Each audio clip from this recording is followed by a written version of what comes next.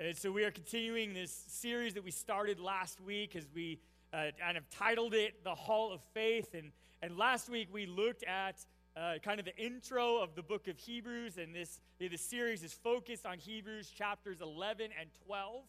And again, we saw last week that the book of Hebrews was written to a Christian audience, and it was written to a larger church audience that was in crisis. Said many of the New Testament letters were written to specific churches and very specific situations. Hebrews is a lot broader in its context, but yet it is incredibly relevant for everything that we face.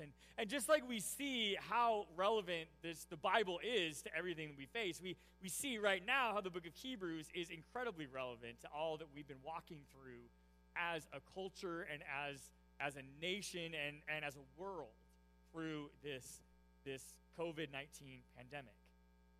But as we looked at Hebrews, and we saw last week that not only is the book and the crisis that it addresses relevant today, but so is the answer that Hebrews gives. Because the answer to any crisis that we face is Jesus. And that's exactly what Hebrews tells us to do, right? In the book, and at the climax of the letter in chapters 11 and 12, it tells us no matter what crisis you face, to dive deeper into your faith.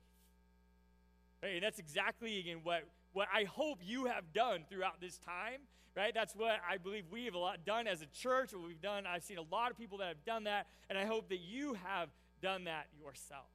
As I said, the climax of the book is Hebrews chapters 11 and 12, and we see chapter 11, again, is known as the Hall of Faith, right? And it gives us all of these Old Testament biblical characters and their stories and how their faith, right, got them inducted into this hall, right? And the things that they did and the pieces of their stories, again, that as they lived out this incredibly strong faith. And then we get to chapter 12. And chapter 12 is a call to action to every believer to truly live out your faith no matter what you face. So as we've gone through, like I said, we started this last week and kind of the overview of that. Then today and next week, we're going to look at two very specific biblical characters that are mentioned in chapter 11, and then we're going to conclude with chapter 12. And the very last week 4 of the series, is where we then move to that call to action and again, how that applies to our lives, right, as we continue to live out our faith every day. But, you know, this last week, there was one of the people from our church that had posted just this kind of this epiphany moment in her life and how God has spoke to her through last week and kind of moved that. And she kind of went through and about how she was just rising above and how she was going to take her faith more seriously. And at the end of that, she put on this hashtag. Okay, and she hashtagged it Hall of Faith Contender. Right? And I saw that and I talked to her. And I'm like, hey, can I use that? Can I ask all of our people as we go through this series, as we go through even this, you know, this crisis and continue to move forward as we turn to our faith, let's post things that we see God doing in our life, things that we are going to commit to, and let's use the hashtag Hall of Faith Contender, right? That our faith, we are contending to get inducted into the Hall of Faith. All right, so I encourage you, again, if you post online, you know, something that God's shown you about yourself or about your faith or whatever it might be as we work through this series, I encourage you to post those, right, to tag the church and to hashtag Hall of Faith Contender. Right, but as we do that, I want to start again where we were at last week in 11 with just the biblical definition of faith. Hebrews chapter 11, verse 1. It says, faith shows the reality of what we hope for, and it is the evidence of things we cannot see. Again, this is the biblical definition of faith, and we start the Hall of Faith with this definition, and then we go into these following verses, which is what we did last week, as we kind of break down that definition and look, what does that really mean, and how do we dive deeper into that? And then we see after those intro verses, like I said, in the Hall of Faith, it starts to go back to all of these incredible biblical characters and their stories and their faith. And this morning, again, I want to focus in on Hebrews chapter 11, verse 7. So if you have your Bible with you, I invite you to open with me up to Hebrews chapter 11. And then we're going to look in at verse 7, okay, and look at the story that we're going to focus on today. In Hebrews 11, verse 7, it says, "It was by faith that Noah built a large boat to save his family from the flood. He obeyed God, who warned him about things that had never happened before. And by his faith, Noah condemned the rest of the world, and he received the righteousness that comes by faith." Again, as we see this verse, right, as it introduces Noah. Now, again, Noah likely does not need an introduction, right? Noah is a story that many of us know. Right? If you grew up in church, you absolutely have heard it, right? It is a favorite of every kid's ministry, right? In every curriculum, I mean, in all kinds of things, right? We talk about Noah's Ark all the time. Even if you weren't raised in church, right, and went to Sunday school as a kid, you've heard this story because it's everywhere, right? There's been, theatrical movies made about it, and it's referenced all of the time, right? And it's within Noah's story is where we get the rainbow in Scripture, and again, we see that, and every time that it rains and you see rainbow, we're reminded of Noah's Ark. And so again, Noah doesn't really need a lot of introduction, but yet when we see verse 7, right, he brings it up and he talks specifically even about Noah and about his faith and about his story and about what God asked him to do. And so this morning, what I want to do is I want to dive a little deeper into this very familiar story, but the reason why I want to dive into it today and look at him is because he had incredible faith, right? He wasn't just a Hall of Faith contender, right? He's an inductee, right? And so obviously, his faith was starting to get him into the hall of faith, but yet, oftentimes, though, we don't look at this story past our childhoods. For me, right, again, we hear about Noah's Ark, we see all of the different things, and yet, it's easy to not go back and read the biblical story ourselves, right, as adults.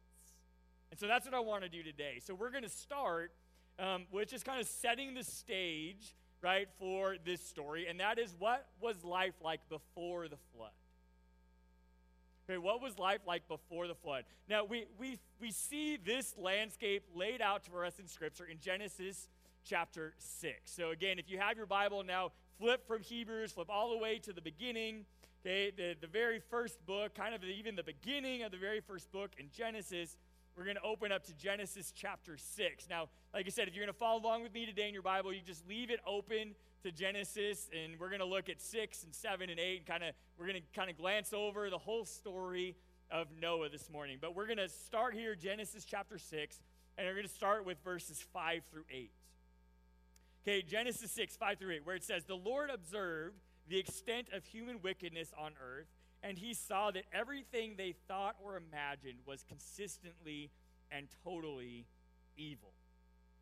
So the Lord was sorry he had ever made them and put them on earth, and it broke his heart. And the Lord said, I will wipe this human race I have created from the face of the earth. Yes, and I will destroy every living thing, all the people, the large animals, the small animals that scurry along the ground, and even the birds of the sky. I am sorry I ever made them. But Noah found favor with the Lord." So not only do we hear in these verses, we see the landscape of the life before the flood, and yet even right here, as we're getting the lay of the land, so to speak, right here in life before the flood, Noah is mentioned. But and yet we see, though, that this downward spiral from the Garden of Eden towards death and destruction escalated very, very quickly. Remember, again, we look at the story of creation, right? We have Adam and Eve in the Garden of Eden, and then they again they ate the fruit of the knowledge of good and evil, and they brought sin and death into the world. And before the fall, right, the world was perfect, right? The garden was perfect. They were not sinful. And yet, as soon as they sinned, right, then we started this downward spiral, this further away from God process. It was started by Adam and Eve, and it continued. And yet we see, right, we go from the Garden of Eden to this point in Genesis chapter 6. I mean, literally, it's like 2 chapters. Right, we see the fall happens in chapter 3, and then by 6, we get to this place, right, to this place, right, where it was incredibly evil. Again, how quickly did this go? In fact, if you go back in your Bible and you go back to those genealogies, and there's different places that it gives you where, this person was this person's son, and then this person, and then this person, and you get there, and you can count generations. In fact, how quickly did it go? There are only 10 generations between Adam and Noah. 10 generations. That's very quick. Right? To go from perfect in the Garden of Eden to this place right now. Right? Because again, what does it tell us in verse 5? Right? It says that the Lord observed the extent of human wickedness on earth. And he saw that everything they thought or imagined was consistently and totally evil. Again, if you have an outline or if you're just taking notes, I just encourage you to underline that phrase, consistently and totally evil.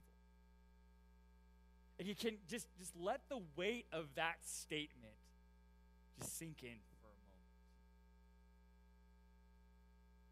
And then notice God's response. Right? What is God's response to this fact, this observation of his creation? That it was consistently and totally evil. And God's response in verse 6 is that he was sorry he had ever made them, and that it broke his heart. Again, let the weight of that sink in for a moment. Consistently and totally evil. God was sorry he ever made humankind, and it broke his heart. And yet, at the end of this very dark description of life before the flood, we have this glimpse, right? This exception to this statement, right? And that exception, again, was Noah, right? Noah was the only exception to this very dark culture. We see this in verse 9, right? As again, we see that this is the account of Noah and his family.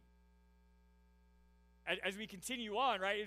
Noah's mentioned again in verse 8, then we move on to verse 9. Here's the account then of Noah and his family. Noah was a righteous man, the only blameless person living on earth at the time, and he walked in close fellowship with God. Now again, I don't know about you, but there have been times when I have felt that it was hard to walk and live my faith, right? Because of the people around me or because of things that people had said or kind of whatever it was, right? And there are times when it was hard. And I'm not downplaying that fact, but can you imagine what Noah's life was like in walking with God? And yet, right? I mean, again, just a few verses apart, if we go from consistently totally evil to Noah was righteous and blameless, right? And walked in close fellowship with God. I don't know about you, but that's a goal for a life, right? That's a reputation that I want. Right? And notice that no matter what his surroundings were like, that's where he was. And again, do we have to wonder why God picked Noah, right, to do this for him? I mean, again, he was so close to God, and his faith was so important to him. It had to have been, or else this could never have been said about him, right, in the context he was living in. And then the story continues on. Okay, we're going to pick up at, again, verse 11. It says, now God saw that the earth had become corrupt and was filled with violence. God observed all this corruption in the world, for everyone on earth was corrupt. So God said to Noah, I have decided to destroy all living creatures, for they have filled the earth with violence. Yes, I will wipe them all out along with the earth. Build a large boat from cypress wood and waterproof it with tar inside and out. Then construct decks and stalls throughout its interior.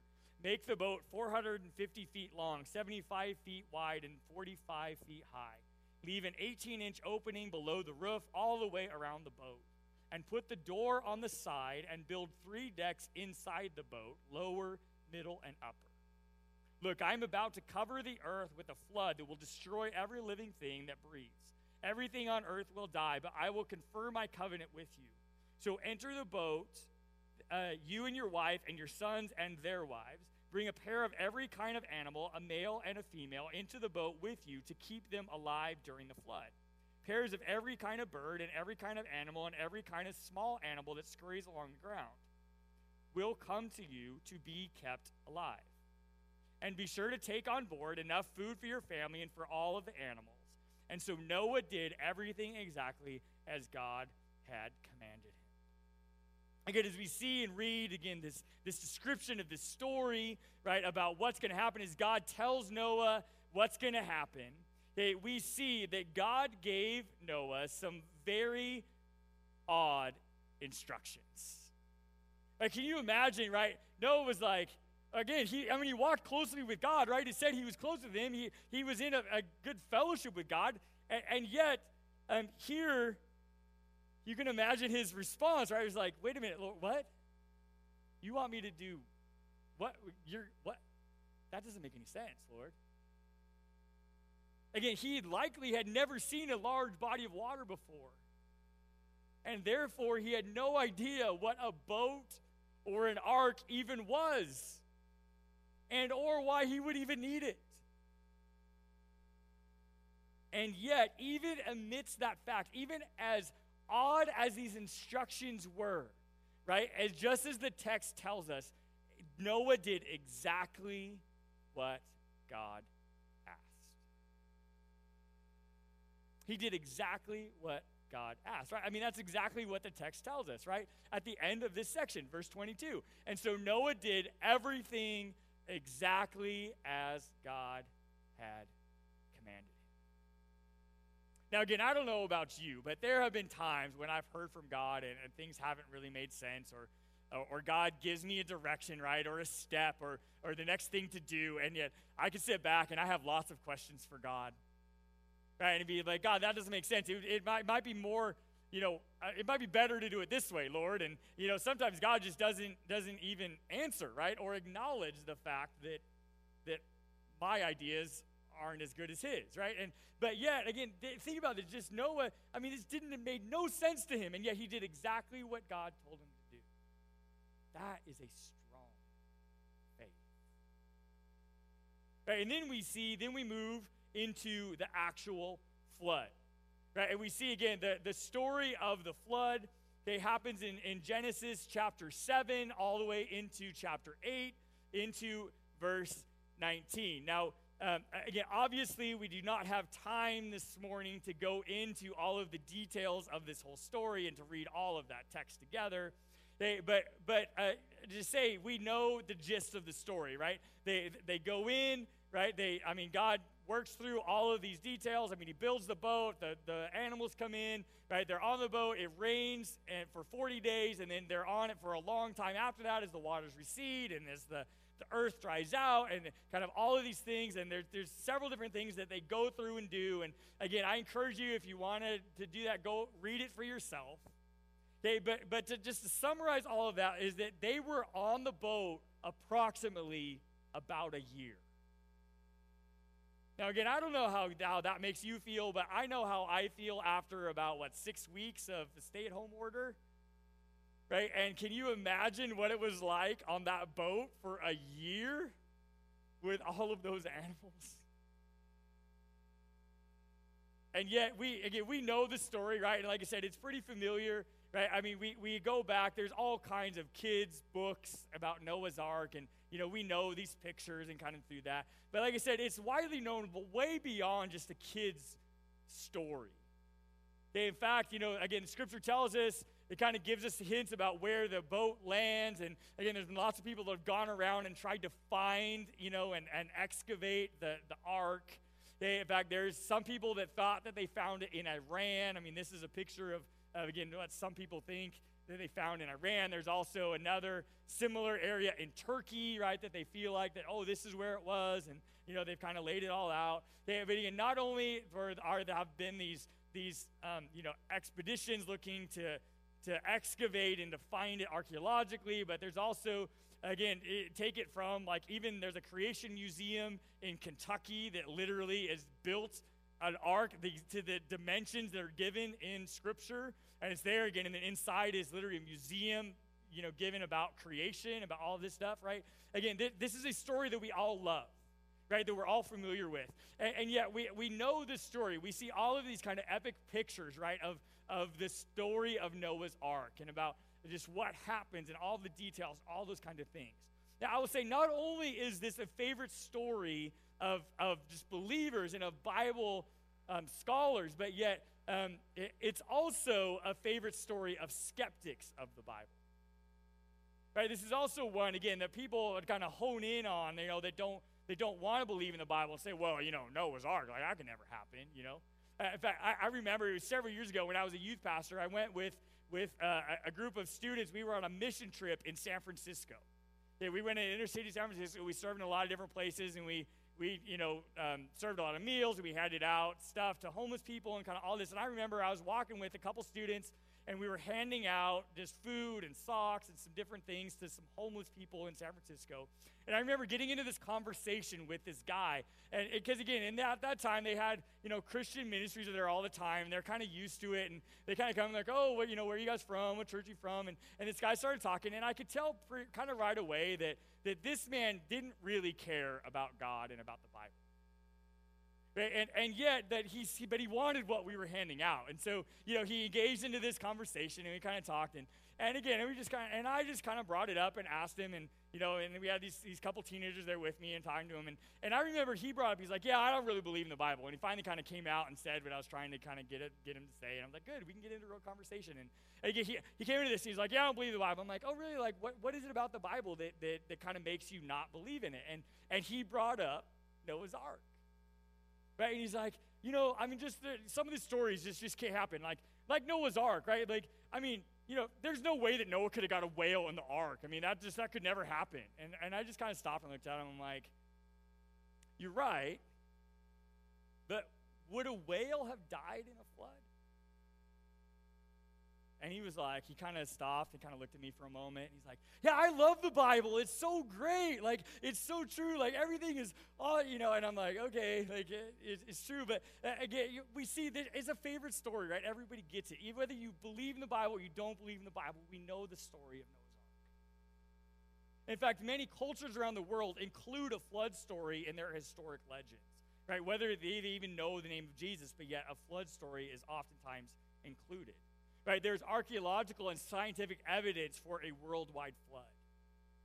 And because it is so familiar and so widely known, it isn't necessarily a story that we often go back and look at in scriptures ourselves. So again, just in summary, though, I want to just summarize for us real quickly about different ways that Noah, by his faith, let God work out the details of all of this plan, of this story. Because again, there were things just like, I'm sure that Noah had questions. He didn't understand all of this, whether it was even what a boat was or how the animals were going to come in or all those things. But yet Noah, by his faith, right, let God work out the details. Here's just some examples. Okay, first is that God gave Noah the dimensions and the details of the boat. And again, he didn't know how to build a boat, but God gave him very detailed instructions on exactly what to do. And then we see, right, also that again, kind of one of the questions, right, about, well, the animals, like, how am I going to round them all up, and how do I know which ones to take, and whatever. Well, God handled that detail too, because the truth that Scripture tells us that God brought the animals into the boat. Again, we think about that, well, how could they all fit? Like, what? Again, God's pretty smart.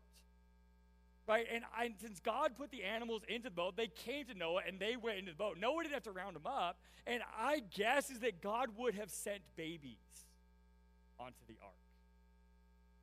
Right, and we already know, I mean, puppies are smaller than full-grown dogs. right? Baby elephants would fit on the ark a lot better than adult ones. And so many, again, God's pretty smart. God can figure that out. Right? Then we also see that, again, you think as we worked out, how do you close the door? How do you seal the door? How do you get it watertight right after everybody enters? Well, guess what? God took care of that detail too. God closes the door. Noah didn't have to figure that out. God closes it. God seals it. Again, this was an act of grace for Noah and his family. Right? That God did what they couldn't do. And then also, God brought them through the flood, but then even after the flood, is that God told them when to leave the boat. Right? It wasn't up to them. Right? In fact, it was God that worked through that detail. Now, I don't know about you, but I will tell you about me and about in my faith. There are times when I take the details into my own hands because I'm not sure that God can handle it. Now, again, that's not like my conscious, choice. It's not because I do believe that God can handle it, but yet my actions say I don't believe that God can handle it because I take all the details on my own shoulders and I try to fill in all the holes that God doesn't give me. And yet, again, that's not what Noah did, right? Noah just did specifically what God told him to do, and he let God take care of the rest. That's a pretty good lesson. Right? Because the truth is, when I hold so tightly onto all the details and I try to figure it out on my own, that's truly the opposite of faith. Right? Because again, faith is trusting in what I cannot see. Right? And that God's going to work through those details. That's what God did for Noah, and that's what God does for us. So then, what was life like after the flood? Okay, so we see before the flood, we see what the flood was like, right? Then we have life after the flood. Okay, and we see life after the flood in Noah is given to us in Genesis 8, verse 20 through 9, verse 29. Now, we do not have time to read all of that together, but I do quickly want to read a little bit of it. Okay, so Genesis chapter 8, and we're going to pick up at verse 20. Okay, Genesis chapter 8, verse 20. Where it says, Then Noah built an altar to the Lord, and there he sacrificed as burnt offerings the animals and birds that had been approved for that purpose. And the Lord was pleased with the aroma of the sacrifice and said to himself, I will never again curse the ground because of the human race. Even though everything they think or imagine is bent towards evil from childhood, I will never again destroy all living things. As long as the earth remains, there will be planting and harvest, cold and heat, summer and winter, day and night. And then God blessed Noah and his sons and told them, Be fruitful and multiply, fill the earth. Again, there's a couple things, again, that we can learn about Noah's faith and that can help us in ours, even about life after the flood. The first thing is that Noah's first action after leaving the boat was to worship.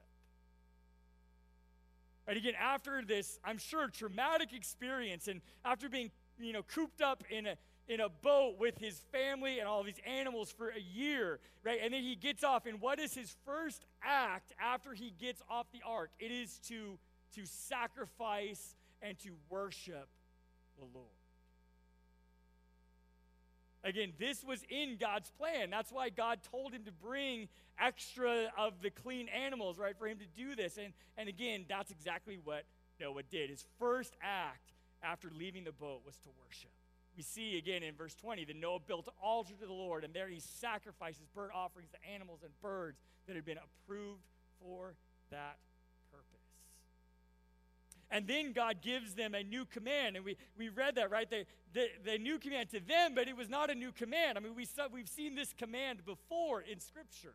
Right, again, when we look from the Garden of Eden all the way to Noah, now here we have Noah, and again, what's the command that God was given, that God gave Adam and Eve and them? He says to be fruitful and multiply and populate the earth, right? He gives the same command to Noah and his family that he gave to Adam and Eve.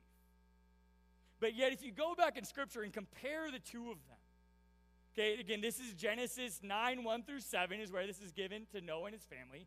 In Genesis chapter 1, verses 26 and 29 is the original command given to Adam and Eve. Now, it's a different command. It's the same core thing, but the difference in them, right, is that the original command to Adam and Eve was given before the fall.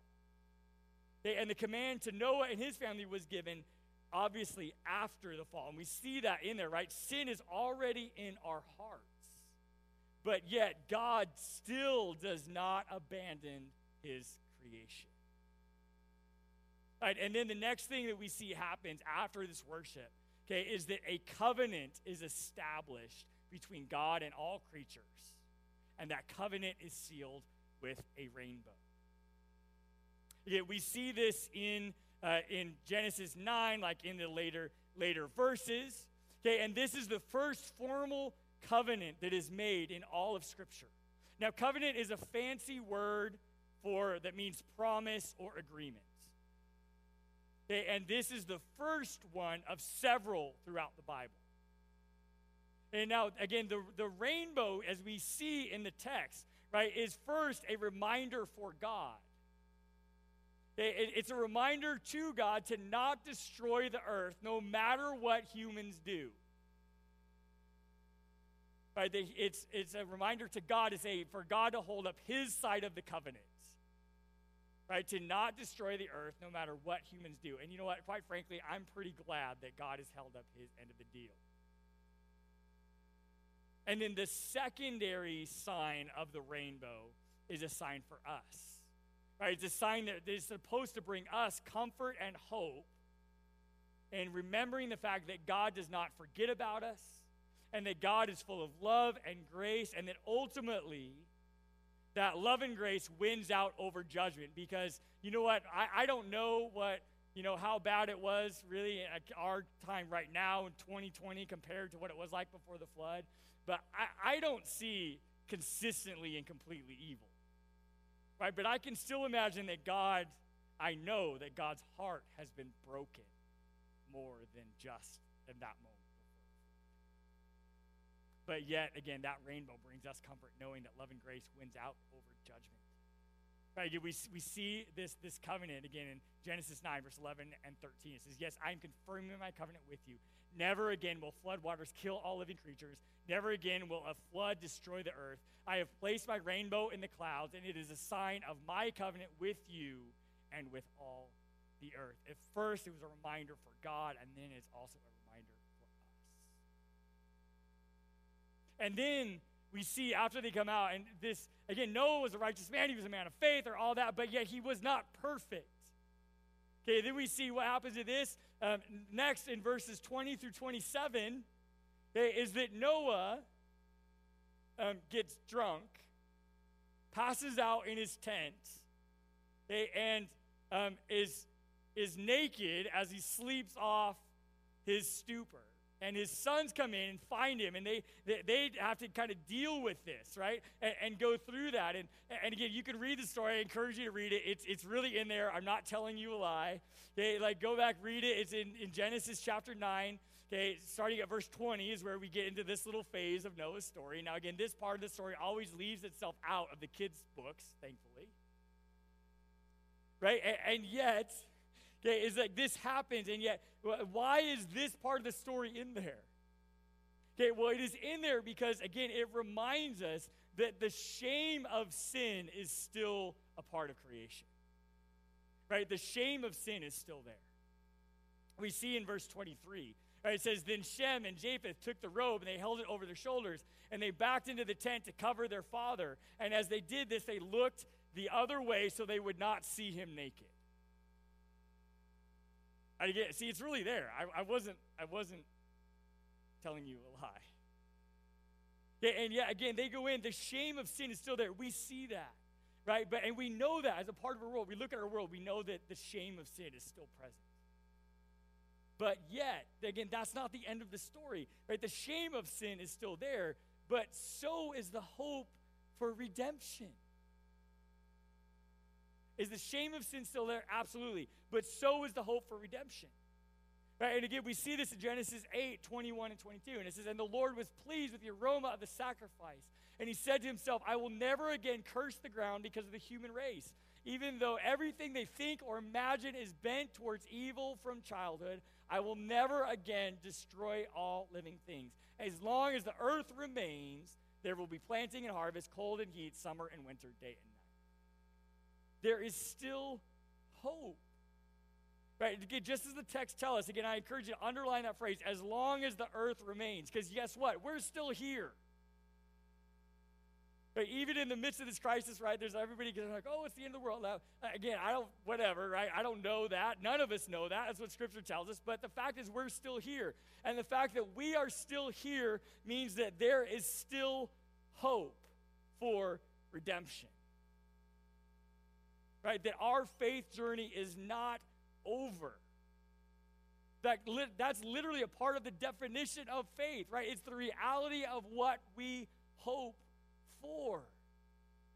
Again, what do we hope for? Right? We hope for a heavenly home, right? A place where evil is not a part of that creation, right? Where we can once again be in unhindered relationship with God. Right? And that is made possible because of Jesus Christ, right? Because of the gospel and because of the mission of the Messiah and him living a sinless life, dying on a cross, rising again so that we can be saved. And that is the core of our hope. That is how we are redeemed.